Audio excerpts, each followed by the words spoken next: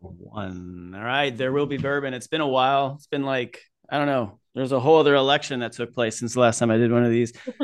Yeah. So tonight I got, or today, I don't know, whatever day it is, like it's happy hour time here on There Will Be Bourbon. We've got Brian and Teresa Morgenstern.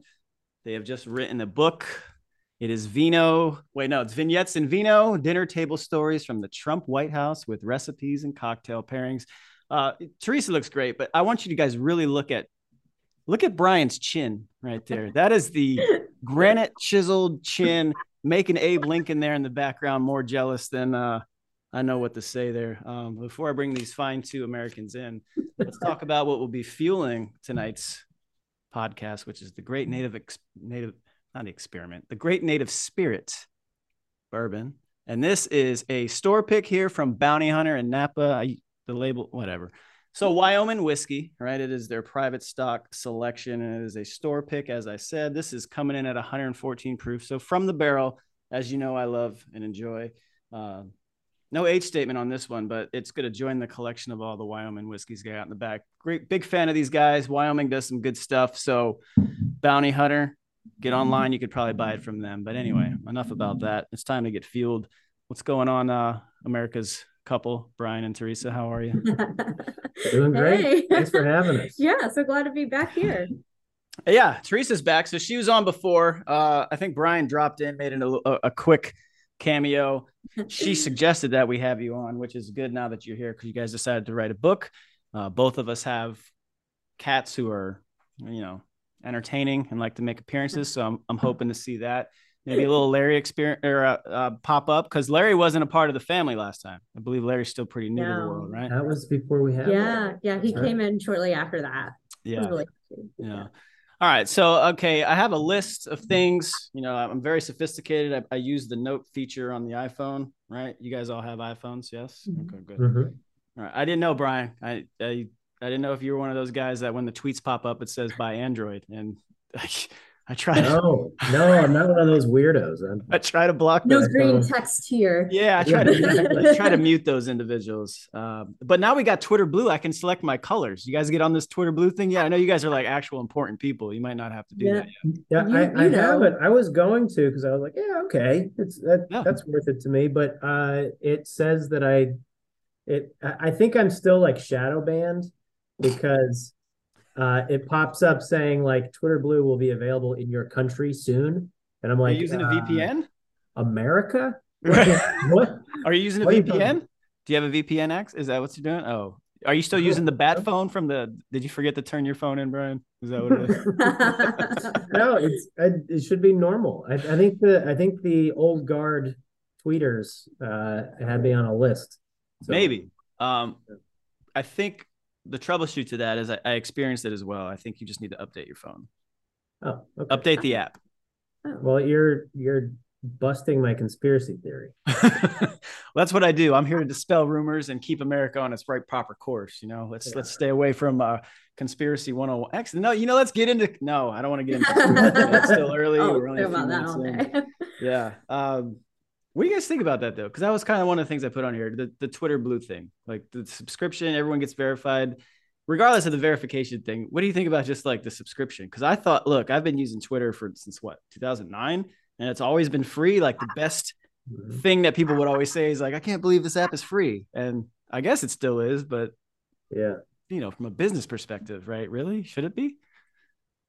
I'm okay with having like a small gating fee to have a little bit more. I mean, if it means you're going to get more followers or you're seen or you're more trusted or whatever, I'm kind of okay with that. It's marginal. I think if they charge much, I think he's found the sweet spot at $8 a month. Like if it were more than that, it might be too much, and less than that, maybe too little.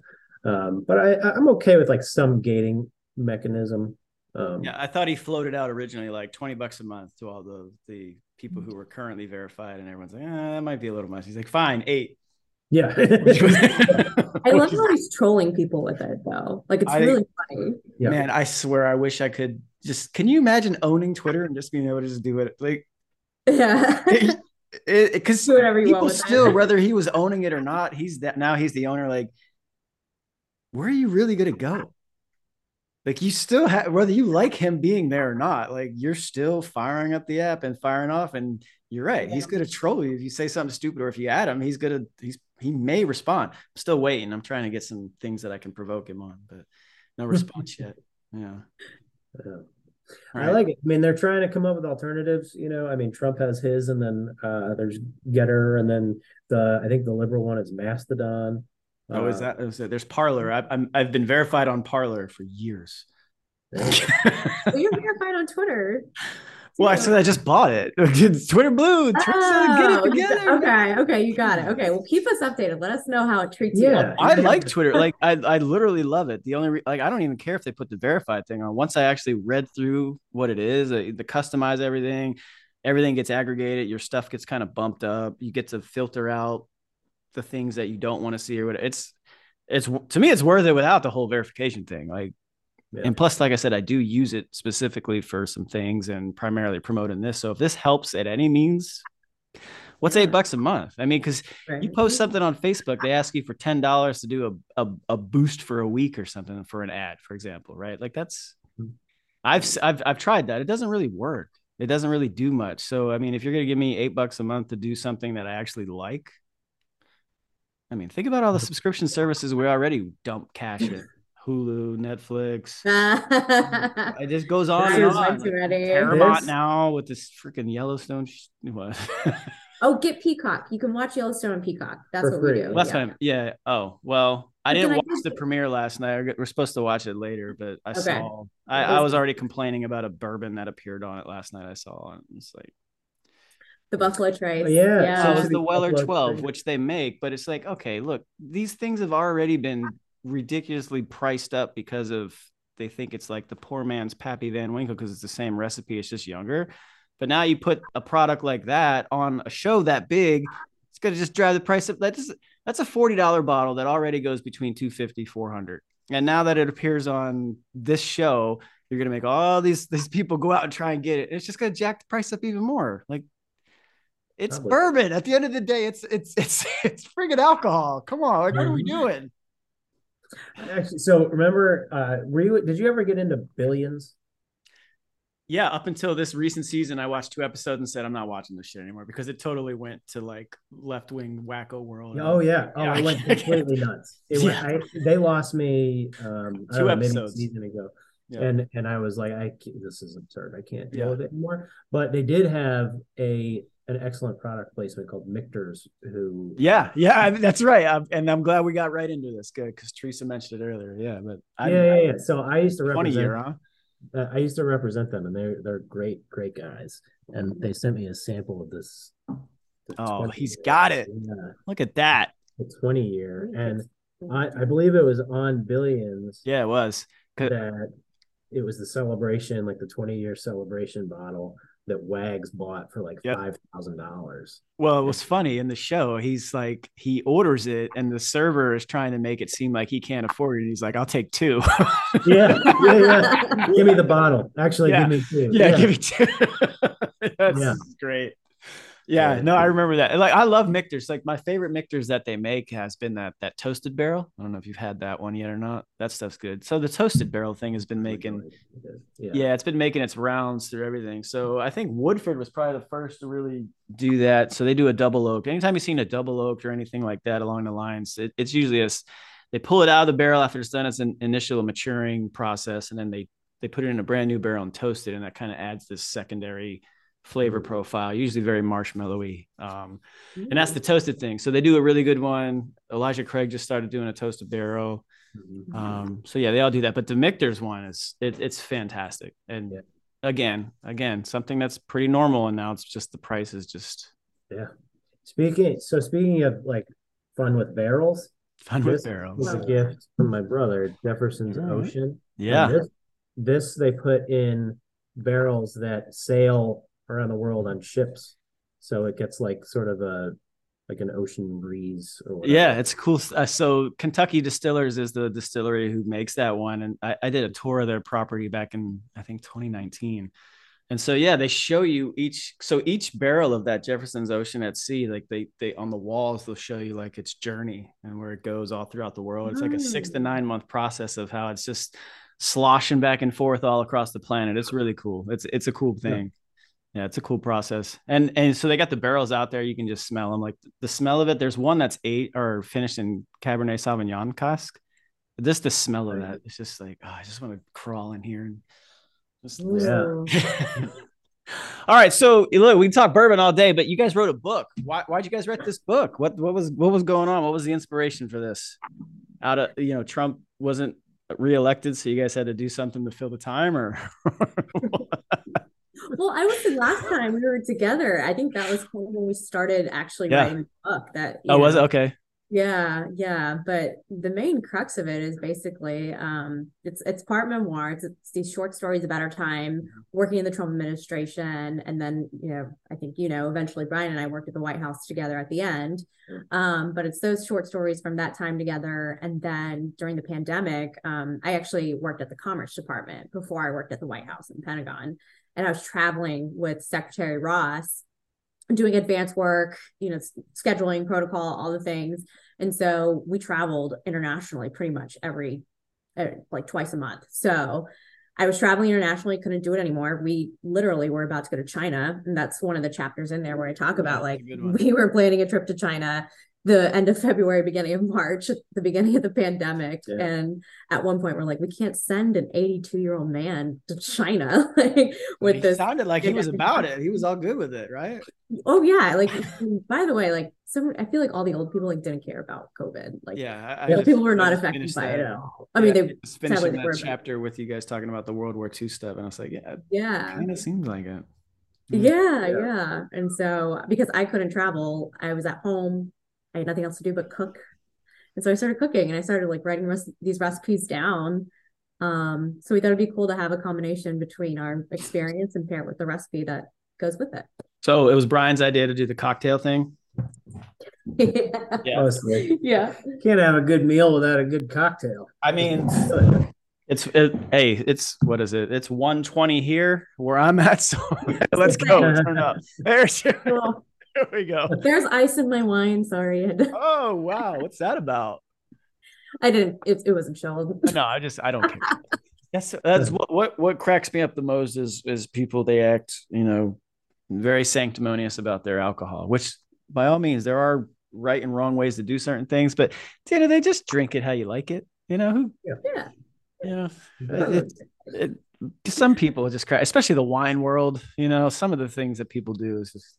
I mean, out in Napa, I see some things that I'm just like, okay, we're getting a little out of hand. At the end of the day, it's like I go back to the price point of these things. It's just alcohol. That's all it is. Yeah. Just drink it. You can follow that Psalm I told you to follow. I did. Yeah. I don't get on Instagram as much anymore, but yeah, I do. I followed her. I'm looking forward to seeing it. What is she? A little wacky or what? What's going on? This is funny. It's just like a comedian meets sommelier. So I can't say that word. Sommelier. Do you guys ever watch Psalm, those documentaries? No, but they're like the third person to tell us that, though. We should watch it. Psalm 1 and 2. Now that we're foodies and whinies or whatever you call them. Yeah. Well, Psalm 3 is great. Psalm 3 is like a very different version. So the first two are kind of just showing the process of these guys, this group of people going through it and trying to get selected. And then the third one is like, okay, a few of these people have already been doing it for a few years, but it kind of touches base with like these three master psalms throughout. The one from the States, I think one's from the first female psalm from England, and a guy from France, and they get together and they bring like their ultimate bottles. Like if you could have one bottle, right? And this guy from France brings, like, the guy drinks a bottle of wine a night. His private cave is he's got his own. It's just ridiculous. He brings something from I want to say it was either 1939 or 1949, and they open it, and it's just wow. Yeah. So like I out processed in the Army, right? So the sardine factory, which is where the in Monterey, California, which is, I can't remember the guy's name, but that's where he came to prominence in the 80s and 90s. And anyway, they got this wine list out there that's probably as thick as your book. They literally have bottles from the Civil War era. Yes, and you can buy them Forget the price. Just know the fact that like if you really wanted to open up a bottle from the Civil War era, that's where you go do it. It's insane. Now you're not going to probably do it because I mean, I don't know about you guys, but I don't think it's going to taste that good. But no, okay. It's for looks, not taste. I wouldn't think that 150-year-old that's on there. That's too aged. So when you guys get done here, like go check out the Sardine Factory in Monterey, California. Just look at their wine list. It's insane. All right, so I got a few questions about the book. So I'm mostly through it. You know, again, big fan of the recipes. I'm already getting ready to do this chicken parm that you put at the very beginning, and then probably that peanut butter pie my daughter's going to do when I see her again because she's the baker. You know, so she's anything baking. You know, that stuff, it's too much measuring for me to get whatever. It's too much chemistry. But she has chemistry this year as a junior in high school, and the stuff she talks about, I'm just like ionic bonds. Like, you know what? That was never my thing. I joined the Army. Okay. I'm not here to talk. You know, so all right. I did have one of the questions I really had for you guys because I think it was a cool story. But it's also, I think people need to hear this in a way because I don't think most people will. And it's like, Brian, it's the chapter you wrote about Dr. Fauci, right? Because I'm out here in the Bay Area. I spent a lot of time in San Francisco, especially. I think I may have even already told Teresa the first time she was on. You know, there were times when this country shut down that like there was nothing, like, nobody on the streets, nothing. And I would just drive into San Francisco. Normally an hour and a half drive. It would take me about 30 minutes because there's nobody. I remember, like, if you drove along the water and the wharf, there's this building that would be up there. And on the third or fourth floor, there's these big white poster boards with big old black marker saying, "In Fauci, we trust." And then when things all kind of started to slowly come around, those were the first things that disappear in San Francisco, of all places. Yeah.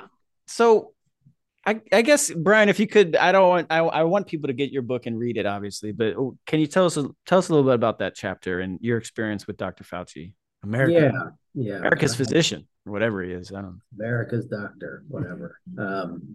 Yeah, I mean, I believe I start the chapter with the words, "Anthony Fauci is awful," and it's because he is. I mean, he's an arrogant little tyrant. A lot of people aren't willing to say it, but it's true. And what's worse is that he's been wrong about everything from the beginning of the pandemic. And it's been a shame, really, for kids kept out of school, people who lost their jobs and weren't allowed to go to work.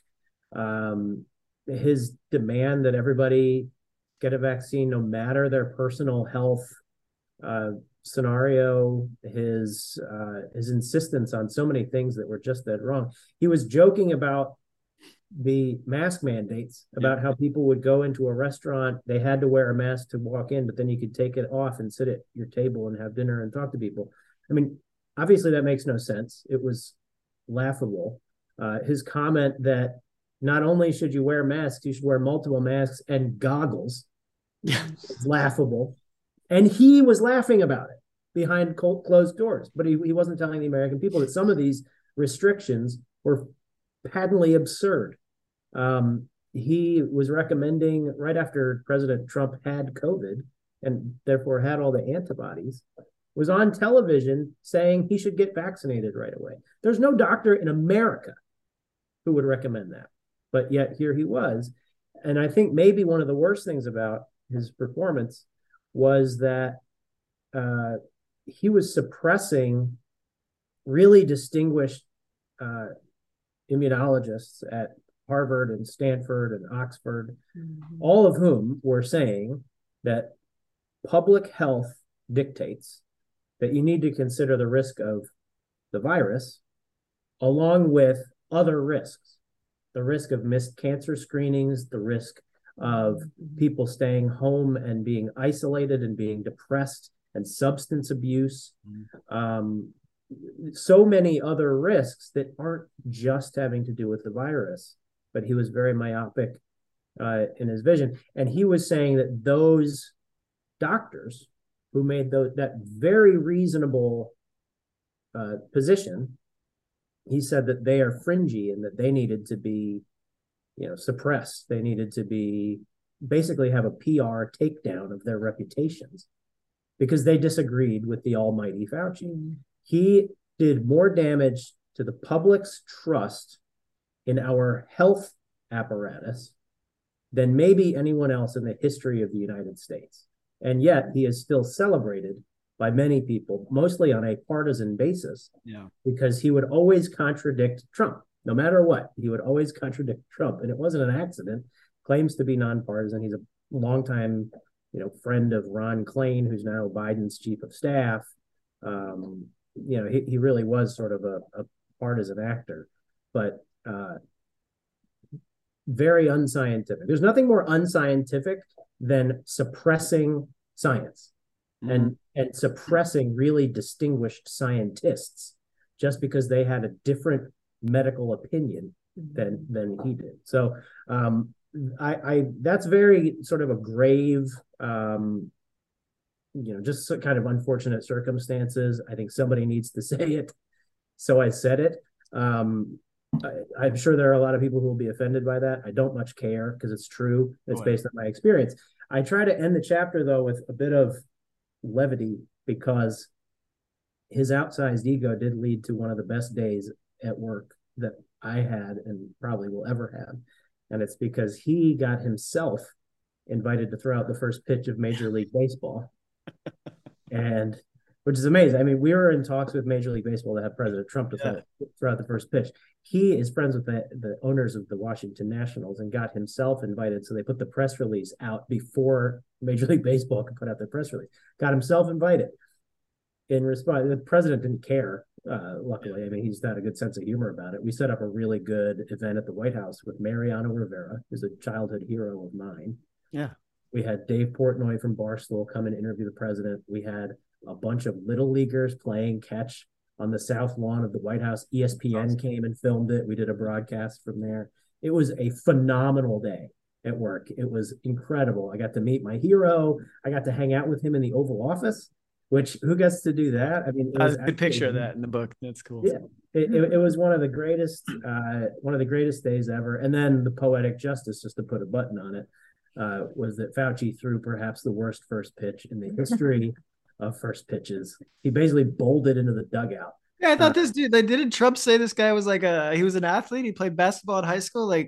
For whatever people think about President Bush, he still threw the greatest first pitch in the history of first pitches. And you know why? Because he actually put in the effort to make that happen. No one knows that guy spent 3 hours before the game talking with Roger Clemens and practicing about how to actually throw this pitch. And he went out there and did it. Now, again, like I said, you can have your opinions on it, but in that moment, aside from being a player, that's probably one of the most pressure-packed moments for you to go out and just be like, you know what, let me just dial this in and throw this perfectly placed pitch, which he did after 9/11. And that takes some fucking ball. Well, it also takes some balls for maybe the things that people have issues with him about, but whatever. All right. I think it was a 30 for 30 or something where Jeter was with him up, remember, in the batting cages beneath the stadium. That was in his they just did the Captain documentary with Jeter. Yeah. And he was good. Don't bounce it. Yeah, don't bounce it. They'll boo you. Yeah, it's so good. I love Derek Jeter, man. I'm a San Francisco Giants fan. I was a Bonds fan my whole life, but Derek Jeter, that was my dude. I love that guy. And he was, you couldn't not like the Yankees, or you could hate the Yankees, but there's no way you could hate Jeter. I remember I used to see him in Tampa during spring training all the time, always going into the same diner my buddy and I would go into, stumbling home the next day after a hangover, and I'd be like, oh, this guy, it's Derek Jeter. It's a good guy. It's a good dude. So yeah, well, I wanted to ask you something though, Brian, and Teresa, to you as well, if you know anything, but why do you think,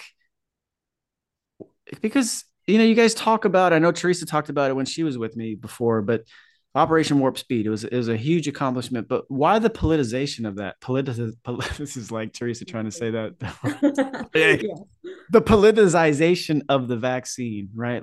And why did Fauci take the position that he did? Why would he go out and contradict ultimately his boss? Why would, especially in that time, whether whatever people's opinions were, we were all going through it at the same time, trying to figure shit out, right? Because you talk about 15 days is slow to spread, right? And we all know that as some sort of kind of a more of a joke than anything, but we all went through it. Like, why? I guess is the best question.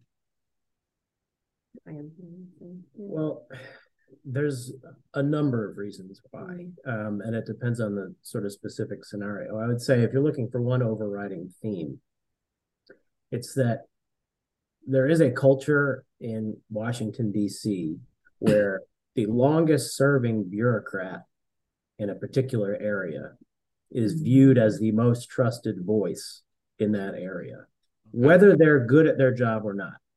Okay. It's just he's been there since the Stone Age, therefore he must know everything. Chuck I have to say that is not true, as we learned during the pandemic. I would say another reason, though, and I'll use the example on, we have a chapter on the vaccine data.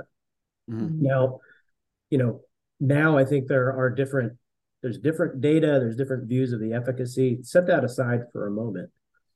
At that time, we were talking about when the initial data should be released, when it could be released. And Pfizer and the FDA and everybody had been using the normal guidelines where they probably would have announced, not probably, they would have had positive data to announce in October before the election. Well, nobody talked about it, but it was a very public campaign by Biden's advisors. Ezekiel Emanuel is a doctor. He's the brother of Rahm Emanuel, who is the chief of staff for Barack Obama. Yep. And he wrote an op-ed in the New York Times. He arranged a group of Democrat doctors to publicly lobby to hold the data back until after the election, because they said if it comes out before the election, that'll be good for Donald Trump. It'll be like a campaign event for Donald Trump. You can't do that. Well, that's not following the science. That's following the political science. And they ended up holding the data back until the day after the election was called for Biden. I mean, it wasn't even hidden. It was just out there in the open. And then they acted like it was some big coincidence. So there's no secret that the bureaucrats in Washington were not fans of Trump because he questioned their authority. He upended the conventional wisdom. And well, I think we put the example in the book too. I mean, it's just one example of we had this really cool vaccine summit back in like December of 2020. Yeah, I think it's a chapter in there. And that was a great chapter to talk about how we work together and things like that. I mean, you got to go and read it. But obviously, we brought together all the major players in this entire effort. So that was the private sector. That was CVS, Walgreens, all those folks who were the distributors. We brought in the military, who were in charge of logistics of the distribution. And then we brought in the agencies that we could bring in without conflict of interest, of course. But I mean, everyone was on board with doing this massive gathering to show the American people how this was made, because we did want to give the American public trust in these efforts. And the one person that couldn't show up is Dr. Fauci. You know why? Because he was at an event for Joe Biden's campaign. So that should just tell you enough right there that he was in it for his own interest. See, so this opens up, I mean, there's so many questions. And that's why I come back to, well, what was the point of the vaccine then? If that was so unimportant to the guy that we're talking about, but at the same time, knowing the Operation Warp Speed, knowing what priorities went into that, knowing that it was literally a well-intentioned effort that was fast-tracked through all the approval processes, to ultimately take care of the American people. Yeah. Why did it become just this political football that, ironically, I would say more people on our side mock it more than anything. Yeah. Right. And so where does just like a normal dude or girl who just wants to be like, what am I doing the right thing or what? Like, what the hell is the right answer here? Right. Because it's become something that we can't even agree on with this. You know what I mean? Like it's everything's a fucking political pitch that we have to try and hit and slap a home run out of, rather than just, what's the actual message here? What should we be doing? Well, that's a great question and point, because as people who literally saw the makings of it, who saw the work of it, we saw the data, we saw all the things that went into this. I mean, we we said, this is great. This is a good thing. We know exactly what message we wanted to convey, that this was a vaccine that could be trusted. You know, there are caveats to it. Like, you could still get COVID, but you won't die from COVID if you get this vaccine. Like, we knew all these things, and we try to put that message out there. And I've been saying this a lot in our interviews talking about the book lately, is that we also face a very challenging media environment, a very hostile media environment. And so no matter what we did, the media always had an agenda out for our efforts because President Trump was president. Right. So for example, his team, the Operation Warp Speed team, had been able to complete the process of developing the vaccine in about 9 months. That is 5 times faster than it's ever been done before. And it was because there was simultaneous manufacturing and trials going on. So the government took on the risk that if the trials didn't go well, you're going to have a bunch of vaccine that you can't use. But because of the urgency of the moment, they went with this model. But a couple of things were happening. One, the Fauci's of the world were saying it's not possible to do this. Well, it was possible. We did do it. But he continued to say it's not possible. And the media would choose to believe him over everybody else because his message was bad for Trump. So they would just automatically agree with him. That's one thing.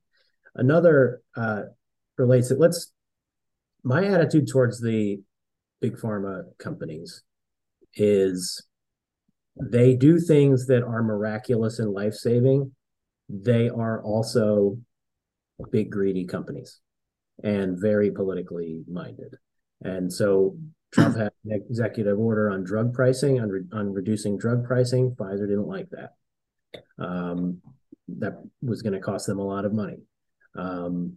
They were very much in bed with the Democrats. A lot of their senior executives affiliated with the Democratic Party. The Biden administration was going to treat them better. Just from a policy perspective, they thought they'd make more money if Biden were president. That turns out that is absolutely true, because when Biden came in, he froze all of Trump's executive orders, which they were worried would cost them money. And they bought more of the vaccines after every American had access to one. They bought more of the vaccines at a 20% markup, and then hundreds of millions more to send to other countries who didn't even have the cold storage to use them. It was like the infrastructure to like. It was so a massive, massive windfall for Pfizer. So from their shareholder and CEO perspective, who, by the way, made $5.6 billion in one day when the data came out, a day he exercised stock options. Nobody talks about that either. But so the point being, they were extremely self-interested. You need to bear that in mind. That doesn't mean they don't also do miraculous and life-saving things. Right. But it is a very moneyed, connected, motivated interest that you're dealing with. So you need to bear that in mind. I thought the vaccine mandates were a shame. We were encouraging people, especially those who were at risk, who were older or had weight issues or diabetes, other comorbidities, saying, like, this can reduce your risk. You really should have it.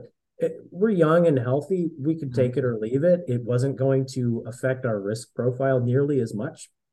Yeah. But I ended up getting the vaccine just for life's conveniences because there's so many places with mandates. Yeah, I was the same way. I think I said that to Teresa. I've had horrific reactions to flu shots in the past. So I was thinking, I don't really want to get this. I'd probably rather take my chances with COVID. It's probably, not going to harm me very much. But I got it for the, conveniences. My reaction to it was horrendous. I was in bed. I had cold sweats for weeks. I was I had a terrible reaction.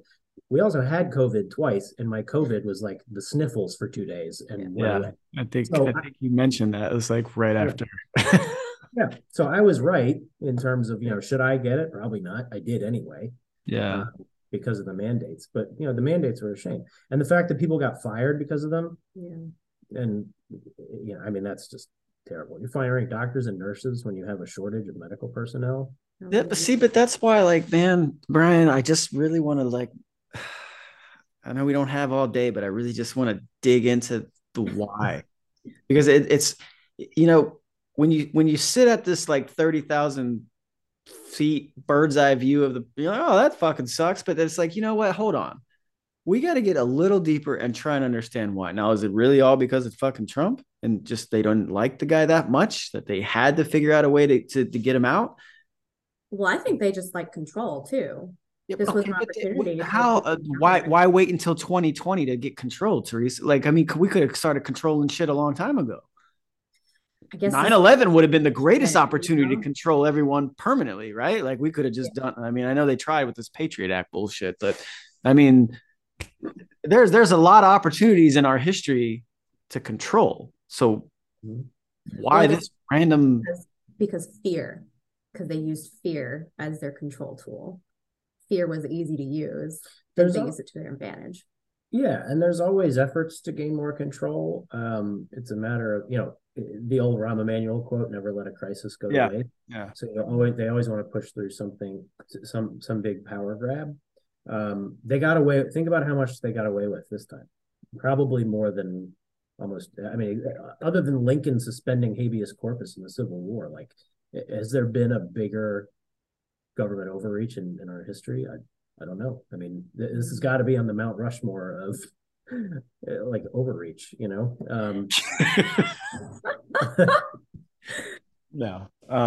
What? It's no, I don't want to do revisionist history. That's a topic for another time. No, I just, like I said, and especially living through it out here, like I know you guys being in DC or at least in the DC area, you talked about it and what you guys went through. But I mean, man, I don't know if this was something I already told Teresa about when we talked before, but like I was the first county to shut down in California. Like we were the first, like we went from having, our annual battalion ball over here at Travis Airfield to like the very next month, we had every flight coming in from China and any type of Japan, any of the Asian countries getting rerouted to Travis Air Force Base and thrown into the hotel that we did our party and stayed at with this big ass fence around it. And they were quarantined. You would go drive through Travis Air Force Base and you see them out on their little, it's your time for your walk around the I mean, like there's it, and my battalion commander, after I decided to send everyone home because our entire county shut down and we can't do anything, calling me and be like, "Hey, why did you send everyone home?" Well, sir. And then 2 days later, him shutting the whole battalion down. Like it's stuff like that to me that still, when I really go back and think about it, it's just like all of that over really essentially, like you said, the sniffles. So it obviously, but I think there's a distinction between the beginning of the pandemic when like over 1,000 people a day were dying of what we thought was primarily COVID. We learned more about the data and the risk factors and everything over time. At the beginning, we had no idea. And I think there were some bold actions like shutting down travel from China, shutting down travel from Europe, that it was because we didn't know a lot, but we knew there was a lot of death that was happening. It was a big risk for a lot of people. And so there are some bold steps taken. As the problem is, as we learned more, there wasn't course correction by the public health bureaucracy. Yeah. And part of that is personalities, people who became relevant, they became household names, they were benefiting from the fear and uncertainty. And they themselves I think it wasn't all animus. I think some of it was their own tremendous risk aversion, saying, always better to be safe than sorry. But in the extreme, and being so slow to react to new information to actually relinquish authority was like a bridge too far for them for way too long. Do you think if this happened in 2019, do you think Trump gets reelected? Ooh, that's a good question. Maybe. I mean, I'll put it this way: if not for COVID, Trump would have been reelected. I have I think about all the success. No doubt of that. But think about if 2020 was 2019, and it all started March, February-ish of 2019, right? You go through Operation Warp Speed. You go through everything that they went through. You start getting like you start seeing the benefits of the vaccine plus or minus. You probably don't get the mandates, right? You probably don't get any of that, because I don't think he would be the one to be like, oh yeah, we're totally going to do that on a federal level. And if you're not doing it on a federal level, why would you do it at a private level, right? So, and then that's a year, almost 2 years before you get to the election. Right. You probably would have some really good wins because you get the vaccine, you get all that stuff that goes along with it. And then you don't get to suppress the report like you talked about that comes out after the fact. Yeah, it just seems that, like, look, Brian, I don't want to pretend that I'm living in a fucking larger version of the Afghanistan elections of 2014, but come on, man, like, this is like, some of the shit is just like, really, and we're all just kind of like, I guess it must be legit. We're good. Fuck it. That goes into like our conspiracy theory things in the beginning. I don't want to do that though. I don't, but it's starting to get really hard because it's one thing to be like, because I went into, when I remember being in Afghanistan for the election of 2014, and I remember sitting there thinking like, man, this sucks. Because it seems like it's so easy to either target or influence one way or the other. And then I'm like, that would never happen in America. And then now it's just like, you know what? Because we actually are entirely too big to police and control, that you could probably really do a lot of things that you don't want to think are actually possible. And I could sit here and I can provide and bring people onto this podcast with me from all sides of the spectrum who could probably be like, yeah, you know what? Maybe. Because unfortunately, that's like, we're human, okay? And humans like to, as you guys talked about earlier, we like to have control, or we like to have predictable outcomes. And man, if you go across, this is a big country, district by district, and it's playing out. Joe Kent, Washington State District 3. I mean, it's just playing out right now. Yeah. And we're seeing stuff that you really don't want to say. You really don't, because you want to hold on to the ideal of what the founders had, right? And you want to assume that everything is legitimate and true. And yeah, I made this tweet, or I didn't tweet it. Don't you want to do that?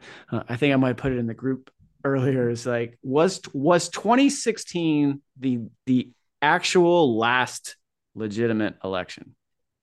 Right. I mean, I hope not, obviously. I think people need to wake up to what a lot of the influences are. I mean, I think that's starting to happen with like Molly Hemingway's book about how much money the Zuckerberg spent through nonprofits. Well, look at this FTX thing. Okay with that. Yeah. Oh, right. Yeah. And FTX collapsing. The U.S. was giving money to Ukraine. Ukraine was giving money to FTX. FTX. I saw that today. Like, is it this blatant? Is it going to be this blatant going forward? Like, it's well, fuck, it's so obvious it can't be real. Like, is that what we're going to try to expect everyone to do? But I think for a long time, public sector unions have been in the pocket of the Democrats, because the Democrats would vote for them to get more funding. They would collect union dues. They would spend their union dues on electing Democrats. And it was just a big washing machine. That's been going on for generations. That's exactly. It's not new. That's not new. I think, over the course of the election, people get hung up on this, like, stolen election, because that's what Trump says and the media says that's false. And then they just go back and they're like, oh, you're a conspiracy theorist. Like, what you started to point out was when you said in 2016, but was that the last like really free and fair election? I don't know. There's dirty tricks in every election. In 2020, there were a lot of things that did sway the election that I don't think were fair. The vaccine data situation was not fair. The Hunter Biden story being silenced by Twitter and Facebook at the behest of the FBI is not fair. Like, anyone objectively speaking can say that was not fair. The hit pieces where they said Trump was disparaging World War I soldiers in France, and then 27 people who were on the trip with Trump. I was part of that team responding to that. 27 people who were on the trip with Trump said, he didn't say that. I was with him in the cemetery. He never said that. Like, completely made up. But the Atlantic ran with it. And then CNN broadcasted it all day for a week. So, I mean, things, hit pieces like that were constant.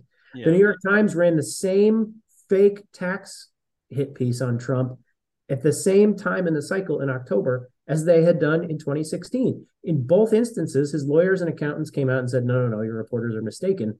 Here's the real deal. He paid tens of millions of dollars in taxes. They still ran the same hit piece at the same point in the cycle. It was like almost pre-programmed. So there are a lot of things that are unfair. And I think people need to come to grips with that and wake up to it. And there has to be, more accountability for this stuff, or at least just sunlight. Like the more people see it and then understand that, like, you would hope that, right? Because look, first of all, I really need to point out that I'm a little upset that there's not been more cat appearances. Okay, so I don't know where mine are. Well, there's one. I don't know where Teresa has left to fetch the cat. I would imagine. Trying to find. I know where he's at. He's on his. Oh no. Where'd he go? Oh no, he's joining. He's in the chair. Oh, Larry, the dog, is rolling around here somewhere. Yeah, I mean, but you bring a good point, because I don't think any president, I don't care what side oh, there we go. Oh, look at that. He's a little, is he kind of a tuxedo? I don't know. Gray. He's more gray. Hey, if I brought Frank over, Frank would probably be like, he's a peasant. He's not a tuxedo. I was gonna say, Frank is probably way more in shape than Frank is actually very svelte. I'm impressed with his ability to maintain his level of fitness. Tell me what you do, because this cat needs to. He's a very handsome, very well kept boy. But no, I think, Brian, to go to it, I don't want. It doesn't matter the party to me. It doesn't matter. Like, no president should have to be just constantly bombarded with a bunch of bullshit that's fake, right? Because all it does, at some point, there are people, whatever side you're on, who are going to fall for something. Yeah. Unfortunately, not everybody's able to actually discern what's truth and what's not, right? And that's why I think I wrote this question down, because I think it might have been I don't know if Brian or Teresa wrote this chapter, but you mentioned a divided society today, and I was just curious if you think if we are more divided now, or if it's just we're more aware of it because of all the social media, all that opportunity to kind of amplify it, right?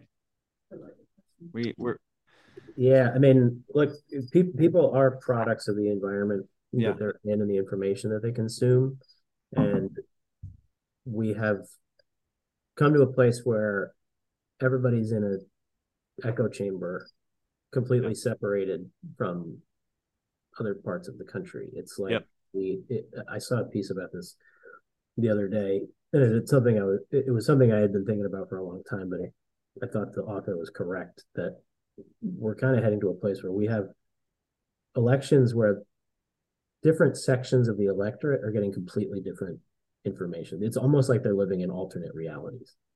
And it's very hard to have a cohesive country if we can't agree on the parameters of what is real and what is not, and which information is worth consuming and which information is not. Yeah. You end up really, like I said, in alternate realities. And that's kind of where we're at. I think it started in the probably 90s with micro-targeting, when campaigns got really, really good at identifying very specific voters and pumping information to their heads based on what they would care about to motivate them. And it was very effective. And then in the era of social media, that's kind of on overdrive at this point. And people like to have their beliefs confirmed, not challenged. That's what gets people to click. That's what keeps them engaged. There's a story in Bloomberg recently about how, and I've been working on an op-ed. I don't know if I'll ever publish anything on it, but the point of it would be, the people say their 2020 was stolen because they get huge engagement on social media. They get a lot of followers. They get a lot of engagement. For 3 years, the media was saying that Donald Trump was an agent of Russia. It was fake, but their ratings were off the charts, like the highest they'd ever been. They were making a fortune off it, so they kept saying it. So I want everybody to wake up and realize that the industry, the media industry and the social media industry, it's all about engagement. It's all about getting your attention. It's all about feeding you information that's going to keep your attention so that then they can sell you things. And once you realize that, you get a little more cynical. Maybe you have a little bit of a better sense of humor. Maybe you're more discerning, discriminating in terms of what you'll believe versus what you won't. And hopefully you'll be a healthier, happier voter. Yeah, but I mean, that comes back to, I think I pointed this out, like, there's I already forgot the name of it. I've already pointed it out enough, but CNN has this really good documentary on how CNN became prominent after the Gulf War. But what people fail to realize is, like, look, do you think it's really a coincidence that Fox News and MSNBC came about in the exact same year? Like a few months apart. Like this, we can't keep pretending that cable news outlets are anything other than entertainment. One side or the other, whatever it is you want. And that may be the problem, right? Because I go to what you just said, Brian. Like you make really great points. It doesn't matter who it is or what you try and identify as in terms of party.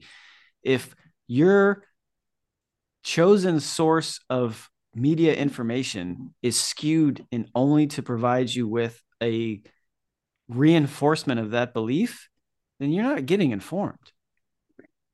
It doesn't. That's the point. Like, a rational human being should want to seek out all arguments and then hopefully take all that information and arrive at an actual perspective that is founded upon all of that information before it gets to that final point, right?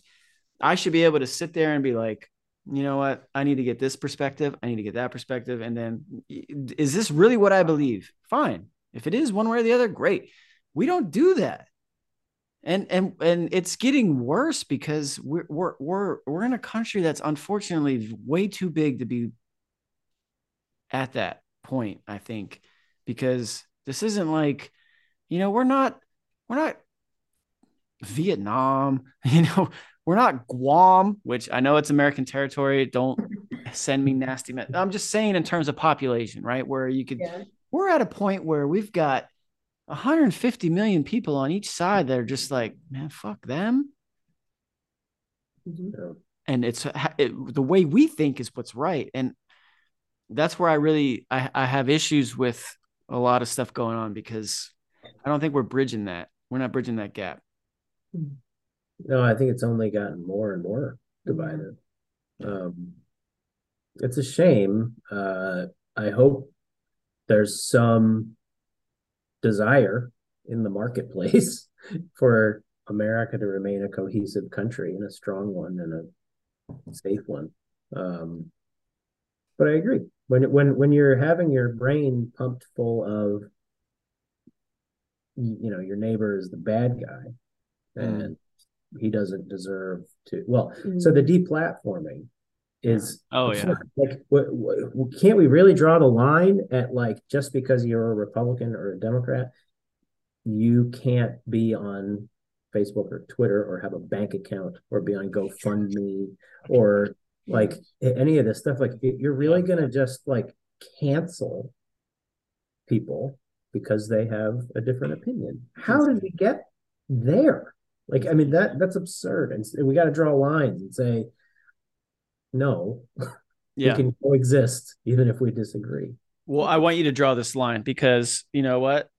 Your wife, Teresa, brought up, and you mentioned it earlier in this discussion, you were the lawyer for them. So let's talk about the Michters folks and, unfortunately the passing of that one young gentleman, but also like, so what was that? And why is that important that you think in terms of from a perspective like, hey, look, we had vast differences ideologically, but we were friends, we were partners, and we were able to kind of have a really good relationship. And why is that still important?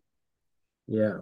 I mean, this guy was just a prince of a guy, one of the three brothers that owned Michter's, and he passed away too soon, unfortunately, with cancer. But I attended his funeral. I got to see a lot of our friends and his family and our colleagues and everything. And it just reminded me that we would get together and he'd give me a big bear hug and a kiss on each cheek, and we'd sit and he would tell me what he was watching on MSNBC that day and repeat that, he's a radical leftist, or whatever, and that he can't believe that I would ever work for Trump and blah, blah, blah.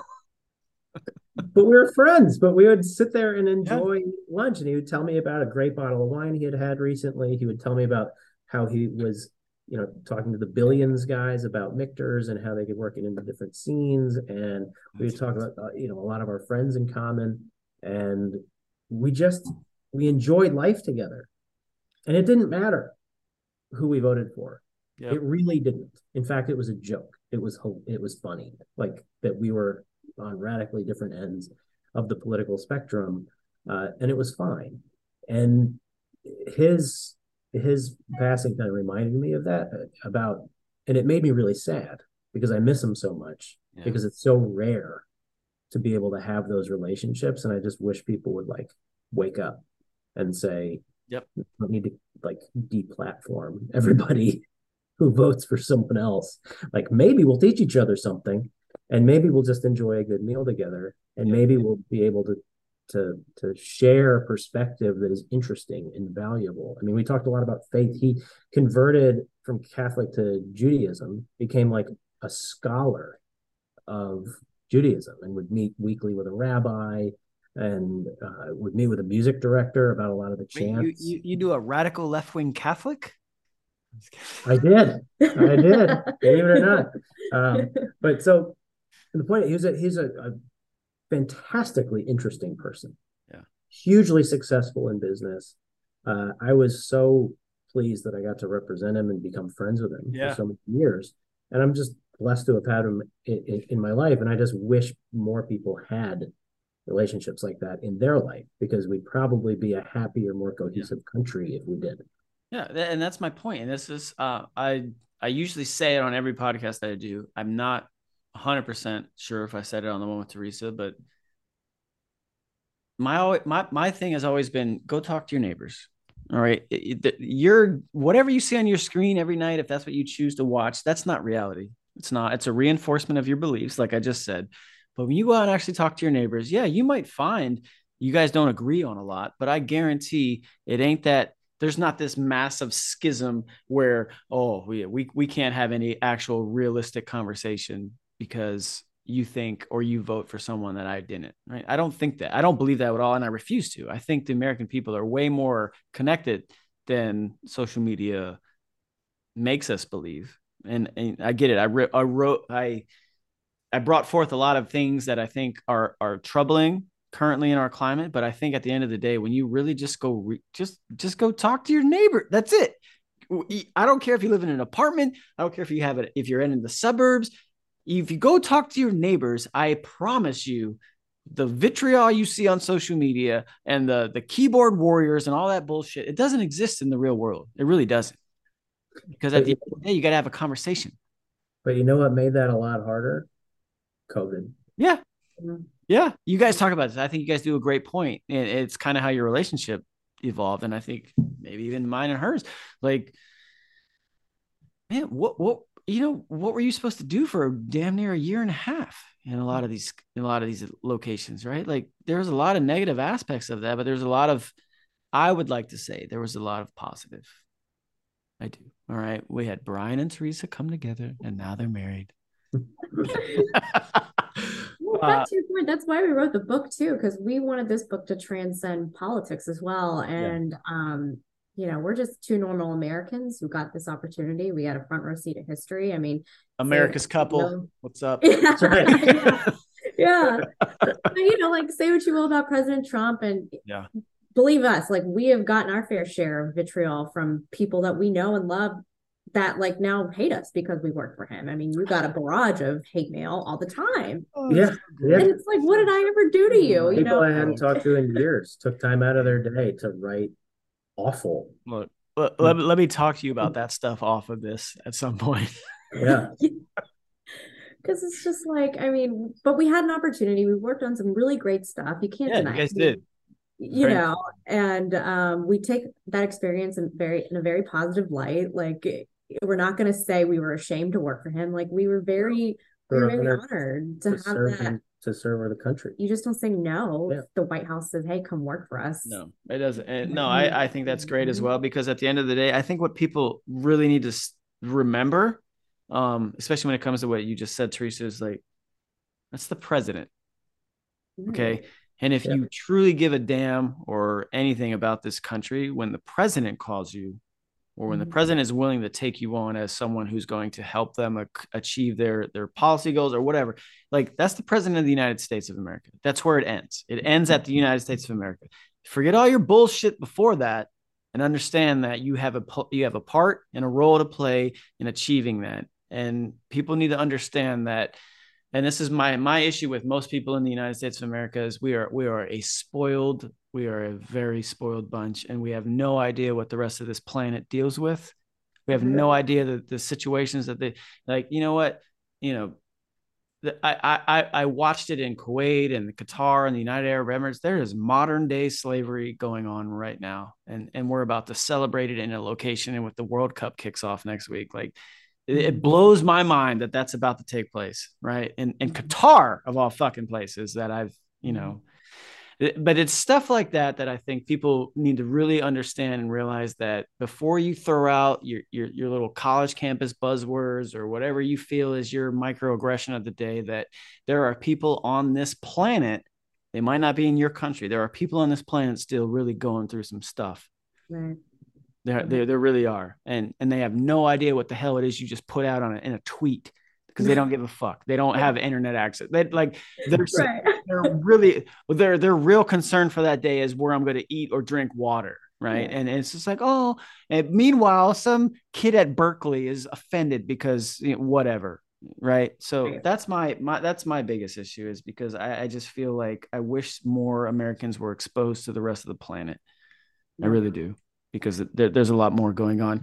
All right. So the last question, can I ask you guys one more question? I know we're a little over time. Yeah. All right. Has the time, because I feel, and I think a lot of people feel as well, like Trump came at the right time in our country, but I also feel like perhaps maybe that time has passed. Where do you guys come out on that? Has the time passed? Do we need to move on? I don't know. What's your answer? You go first. My answer is that I am a Republican. I think we instituted very pro-growth policies. Economically, I think foreign policy, we were very strong. I think we made them better. If not for COVID, we would have won re-election. Whoever the Republican nominee is, I think we'll be able to build on those successes. I don't think the Democrats are leading us in the right direction. So I'm for the Republican nominee. As to who that is going to be, I don't know. We're still cleaning up. Do you want to predict tomorrow what this announcement from former President Trump is tomorrow? What his announcement is? Because why would he announce he's not running? Right. So he might, because he just loves the attention that much that he could probably be like, yeah, I'm not doing this shit. Fuck it. But there's no bench. DeSantis is just comfortably reelected in Florida. Why the hell would he give that up to go deal with whoever? You get to be president. That's why. If it ends up being Trump, Biden again, then we are truly living in the Matrix. There's a glitch in the Matrix happening. I love some of the stuff Teresa said lately, but it's just like, it's just I'm all for term limits, but I'm also for some age maxes. Yeah, no kidding. Man, I would take term limits all day. I don't know what I would really love to go dig back into history and figure out why they put that on the president after Roosevelt, but I would love to know why it was never extended to Congress and the Senate. I really would. Yeah. I don't know if you guys know, maybe you could tell us so I don't have to go read it, but there's some shit. I just don't get it. I don't get it.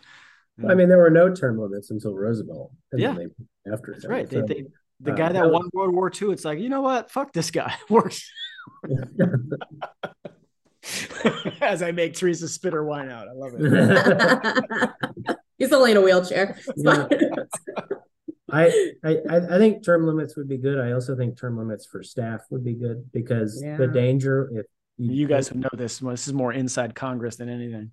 if it like the administrative state in Washington is even more the problem than the members who are here for their entire careers. They're a problem too, but it's we need like staff term limits basically, because these people get like their fiefdoms and they just wait the elected officials and their staffs out.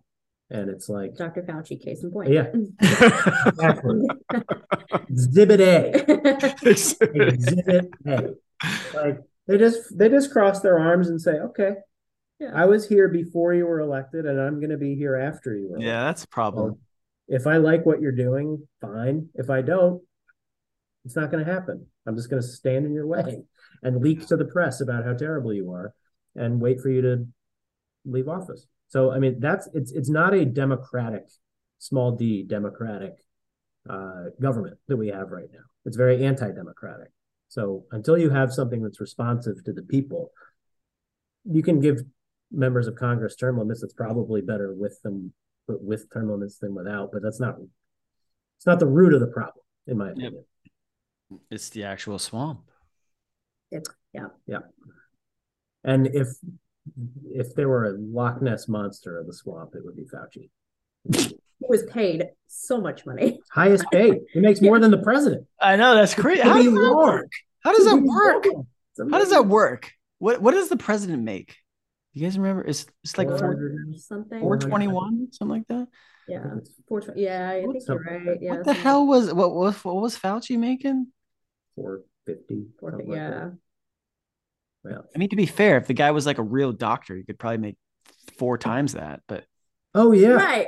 Yeah, that's what people are like. This like venerable, like no, like he's in the government because he sucks. He can cut it in the private sector. And plus, let's be honest, you guys live there. You know, you make 400,000. That's like minimum wage in DC. You guys are forced to live together during the pandemic because you had no money. Let's be really honest, Brian and Teresa. Your 6-figure salaries don't mean much. Not in DC or New York or San Francisco. Or... Yeah, like look, that's what I love to tell everybody. Like hold on, let's look. This isn't 6 figures in Huntsville, Alabama. All right, relax. All right, we're not living the life of luxury where I can get an 8,000 square foot home for $400,000. Right. You know, I'm just saying. Anyway, coming to your guys' hood soon. I hope to hang out. Anyway. Yeah. No, definitely. Let's do it. Yeah. Let me end this before I ask this next question. All right, so that is Brian and Teresa Morgenstern. They have the book Vignettes and Vino. Oh, come on, sun. There's a sun right there. You see this without the... There it is. Yeah. We got it. Yes. Perfect. Grab the book, Amazon, all of your wonderful locations that you can order that from. Learn how to cook. Learn how to make tasty drinks. Dinner table stories from the Trump White House with recipes and cocktail pairings from the Iron Chin, Brian Morgenstern. And by the way, we didn't mention this in the beginning. That picture is supposed to be a replica of the Wedding Crashers scene where they wake up. Oh, wow. Inspired, not replica. Inspired by. It's a great picture. Like, seriously, like Teresa, you're not hard to look at. However, Brian, this look at this chin. I gotta lose a few and get back to the Iron Chin. It is. That's a great. And it's also with Lincoln looking over your shoulder, like, man, look at that chin. Will DeGraw, great photographer. Lincoln's chin actually carved out of stone, but Brian in the flesh carved out of stone. Great, it's a great chin. All right, let me end this. We'll get out of here, and then I'll try to remember what the hell I was supposed to ask you. All right, here we go.